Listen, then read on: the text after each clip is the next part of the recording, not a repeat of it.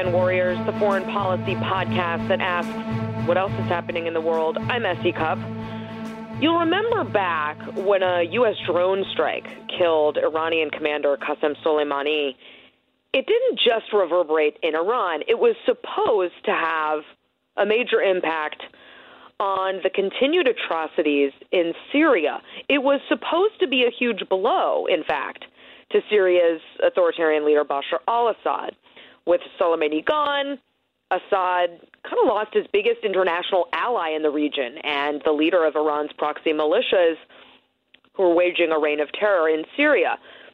Well, this week, 8 international aid agencies made an urgent call for an immediate ceasefire amidst, a humanitarian catastrophe as a Russian-backed Syrian government offensive aimed at the country's last rebel-held stronghold in northwest Syria has forced more than 500,000 people to flee their homes since December.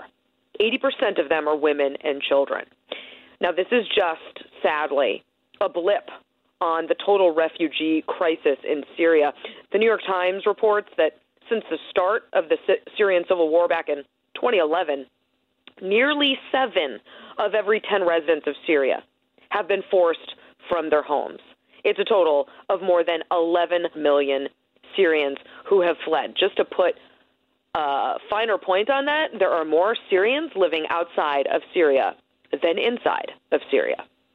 Now, that mass displacement there is so normalized that there's a new version of Sesame Street that's going to debut specifically to help the thousands of children who have been born as Syrian refugees, to help them understand and cope with their very unique and awful situation. These are kids who are growing up without school, sometimes without family, without safety and security.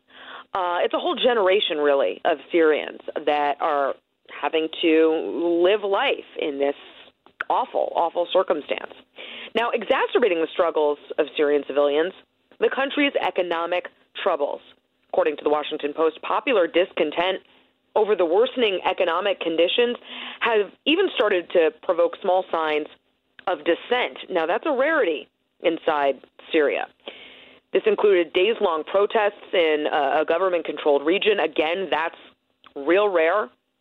The crisis feels like it might be reaching a tipping point, militarily, economically, in terms of human rights. But does that mean that the Assad regime does anything differently? Will any of this lead to an end to the slaughter? Okay, joining me now is Washington Post foreign policy columnist, CNN political analyst Josh Rogin. Josh, we heard that after Trump's reckless withdrawal of Kurdish troops from northern Syria, we sent more in.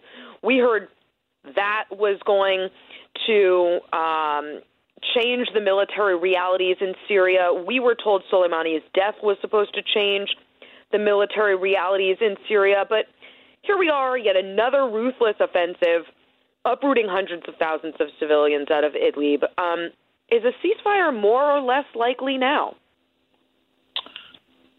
Essie, what's clear is that the Assad regime, Russia, Iran, and Hezbollah have taken America's clear decision to do nothing in Syria as a sign that they may pursue their policy of mass atrocities, mass aggression, and the offensive in Idlib, the expansion of the dungeons and torture chambers, and all of that to the next, more even gruesome level. I mean, you covered a lot of serious stuff in that opening there, but let me just add a couple of things, right? Sure. While all of this is happening, the Assad regime and the Iranians and the Hezbollah and Russia just wiping out towns. It's not as if they're clearing them for terrorists. They're going in, bombing these towns to smithereens, and then killing anyone who is not able to or smart enough to have already fled, okay? Yeah. And they're taking these towns one by one. As they're doing this, Russia in the United Nations has cut off, by vetoing this resolution a couple of weeks ago, all of the humanitarian aid for all of the parts of Syria that are not yet under Assad's control. So it's a double whammy, right? And, at the same time, now the Turks and the Assad regime are in open warfare. 9 Turkish troops were killed in Idlib. They responded by killing dozens of Syrian troops. That's not going to be the last of that. And where we have 600 troops sitting on a bunch of oil fields, not knowing what the heck they're doing there. Fighting ISIS, sure, but not understanding how long they might be there, what their rules of engagement are, what they're supposed to do when all of the Russians and the Assad regime, the Iranians, pass by them on their way to the war. And it's crazy. It's totally dysfunctional. It gets worse and worse every month. It's worse now than it was last month, and it'll be much worse next month than it is now. Well, last month you wrote that Soleimani's death leaves a huge power vacuum in Syria that presents a rare opportunity for the United States to fix its broken Syria policy. Now, you and I feel like I write something like that every few months. Oh, well, this creates a new opportunity, or this is an opening. And I've been doing that for years. I'm sure you have too.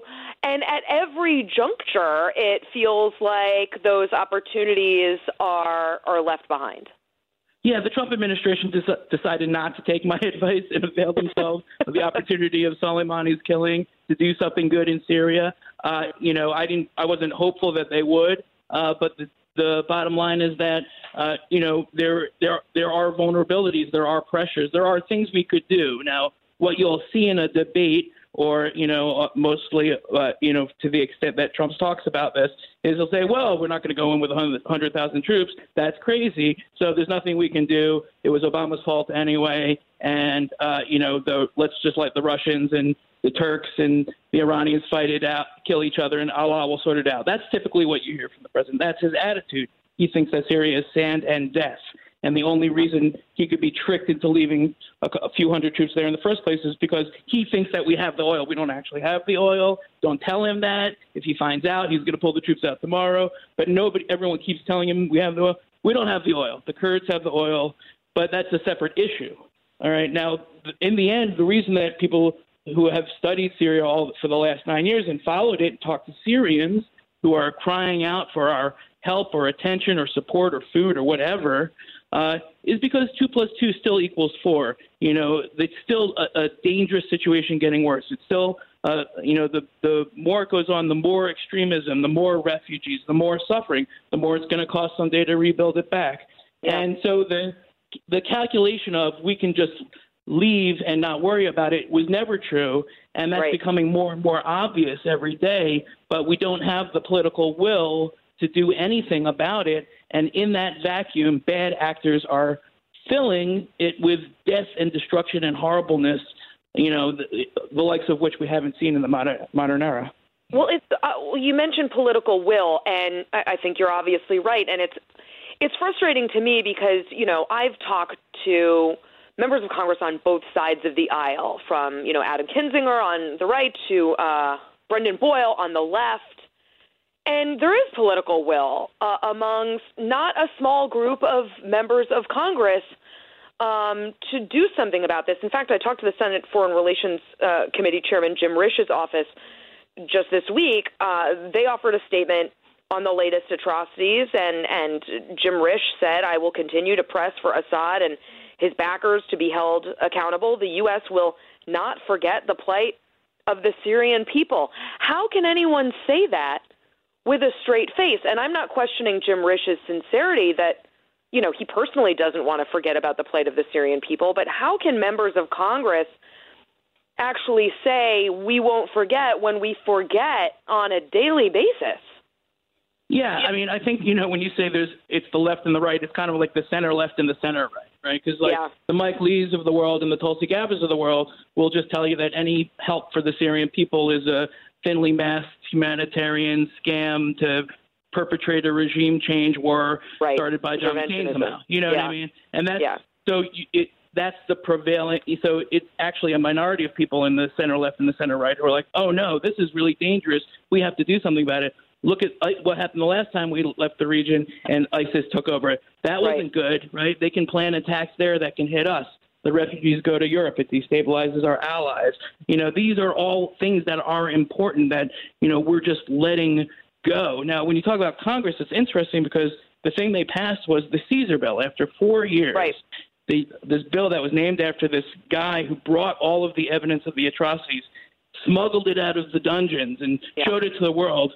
4 years later, they passed the bill. But all that does is allow you to sanction the heck out of all of these bad actors, and that leads to what you started off with, which is an economic problem inside Syria. Now, I listened to Jim Jeffrey. He gave a briefing on this yesterday. He's our U.S. envoy for Syria. And basically what he said is that's our only leverage, is these sanctions and not giving them the money to rebuild, right? And, okay, that means Syria is going to be a worse place to live temporarily for the Syrians who are under Assad's control, but it's the only leverage we have to get them to stop actually slaughtering these millions of people in Idlib, and that's really a much bigger problem. Well, yeah, and to that point, the UN is estimating about 83% of Syrians currently live below the poverty line. So one has to imagine that will only, hurt struggling Syrian civilians there who are struggling already.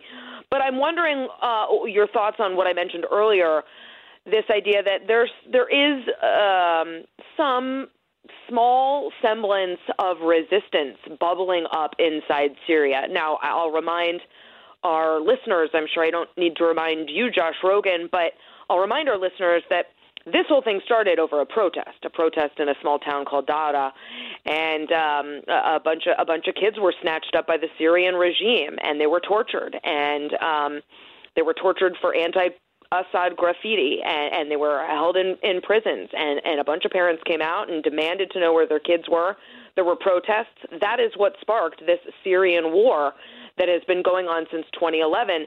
Now, this sort of early economic crisis is starting to birth some of those kinds of protests. Do you worry that will be bad for Syria, or does that the people of Syria, or does that give you hope that maybe the people can help turn this tide? Listen, the way I look at it is if it's bad for Assad, it's good for the Syrian people, okay? Because he is the one that is literally torturing them and killing them by the hundreds every day, all day long. And, if he's facing pressure from his own people because his actions have caused them to have less, then that's good. That's the point of the sanctions, okay? And whatever suffering there is in Damascus, what's going on in Idlib now, to be clear, is a mass atrocity before our eyes. Yeah. And these are not just 4 million random people. These are the people who were shoved into Idlib by the Assad regime in Russia because they were fleeing another mass atrocity wherever they came from in the first place. Right. And, if we stand by and do nothing, we will witness another slaughter, and we will speak. So, sanctions are not a perfect tool. Of course, people like me wish we would do actually more diplomatically, but that's not the way the Trump administration has decided to play it, okay? They don't want to get involved. When you don't have a dog in the fight, then you can't win the fight. And what Russia and Iran are doing is they're trying to normalize the situation. They're trying to say that Assad's winning. We should all just go back to working through Assad. That's the way it's going to be. So why don't we just get to the end of this thing and admit that Assad has won the war? The problem with that is that the Syrian people will not agree to that, okay? They won't agree to go back to being oppressed, especially given what's happened over the last 9 years. As long as Assad is there, there'll be a magnet for extremism, there will be insurrection, there'll be war, and without a political solution, nothing good will happen, and without America actually doing something, there won't be a political solution. Yeah, I just want people to visualize 500,000 people fleeing a single region just since December. It is just now February. I mean, that is almost impossible to imagine. And those are the people who have thus far survived the slaughter and onslaught in Idlib. Josh Rogan, thank you so much, as always, for joining me on Weekend Warriors. I really appreciate it. And thank you for listening. I'm Esty Cup. Tune into Weekend Warriors next time.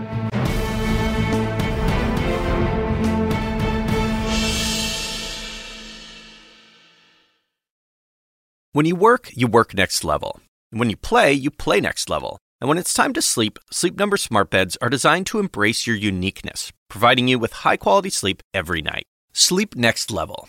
J.D. Power ranks Sleep Number number one in customer satisfaction with mattresses purchased in-store. And now, the Queen Sleep Number C4 smart bed is only $1,599. Save $300 for a limited time, only at Sleep Number stores or sleepnumber.com. Prices higher in Alaska and Hawaii.